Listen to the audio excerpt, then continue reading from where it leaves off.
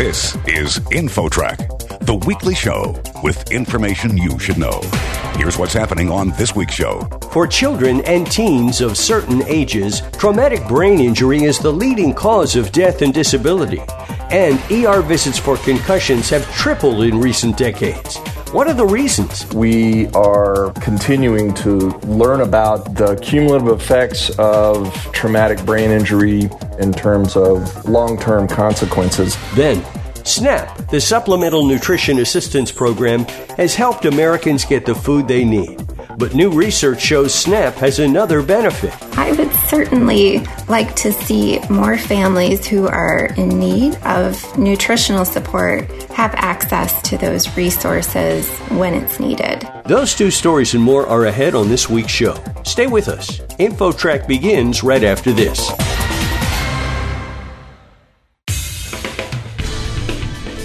InfoTrack, the weekly show with information you should know. Here's your host, Chris Whitting. Among tots and teens, traumatic brain injury is a leading cause of death and disability. What are the reasons? And how can parents keep their kids safe? InfoTrack's Gina Tedesco has the story. Gina? Thanks, Chris. Recent research shows traumatic brain injury is the leading cause of death and disability in children from birth to age 4 and in teens 15 to 19. And the numbers are rising, in particular among girls. Such incidents have become frequent in kids playing on playgrounds and involving sports that use equipment such as bicycling, football, basketball, and soccer. Joining us with more is Dr. Alan Cook with the School of Community and Rural Health at the University of Texas at Tyler Health Science Center.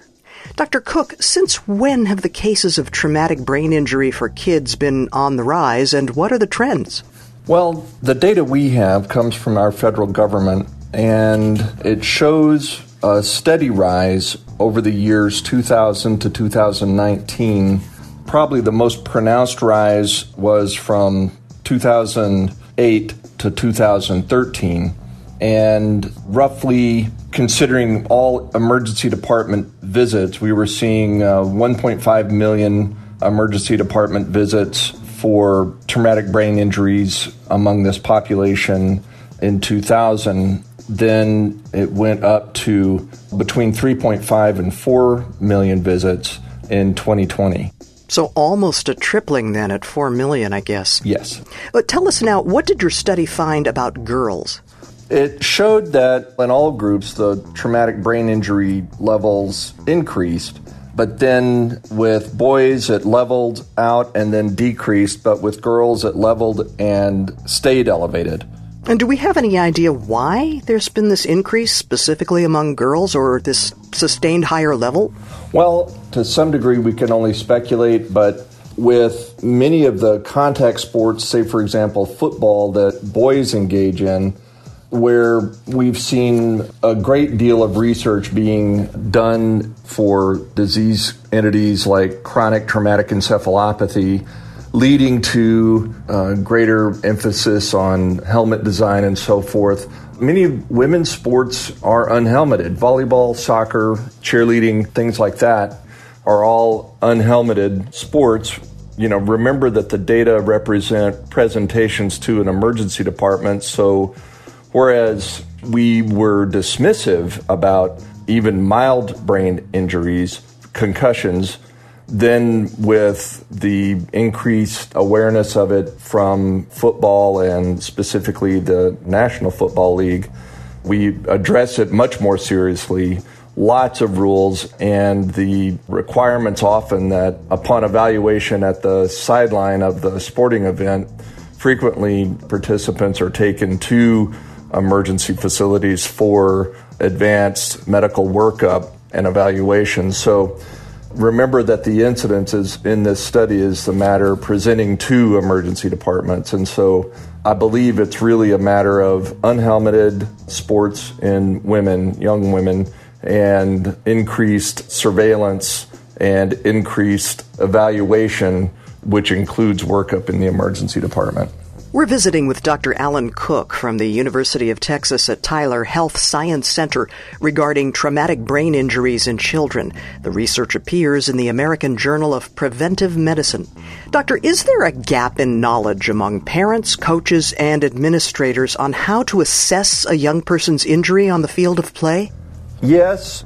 For decades, what we regard as a relatively minor traumatic brain injury, referred to as a concussion, was dismissed.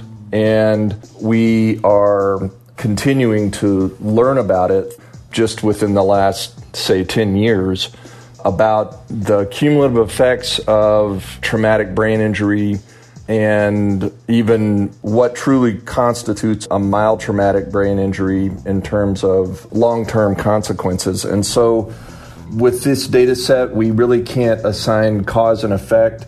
However, our findings are very consistent with those of other investigators. But we do need policies and programs that increase awareness and promote specific training and guidelines for prevention and treatment of traumatic brain injuries so that they can be more effective and ultimately truly reduce the incidence of this type of injury.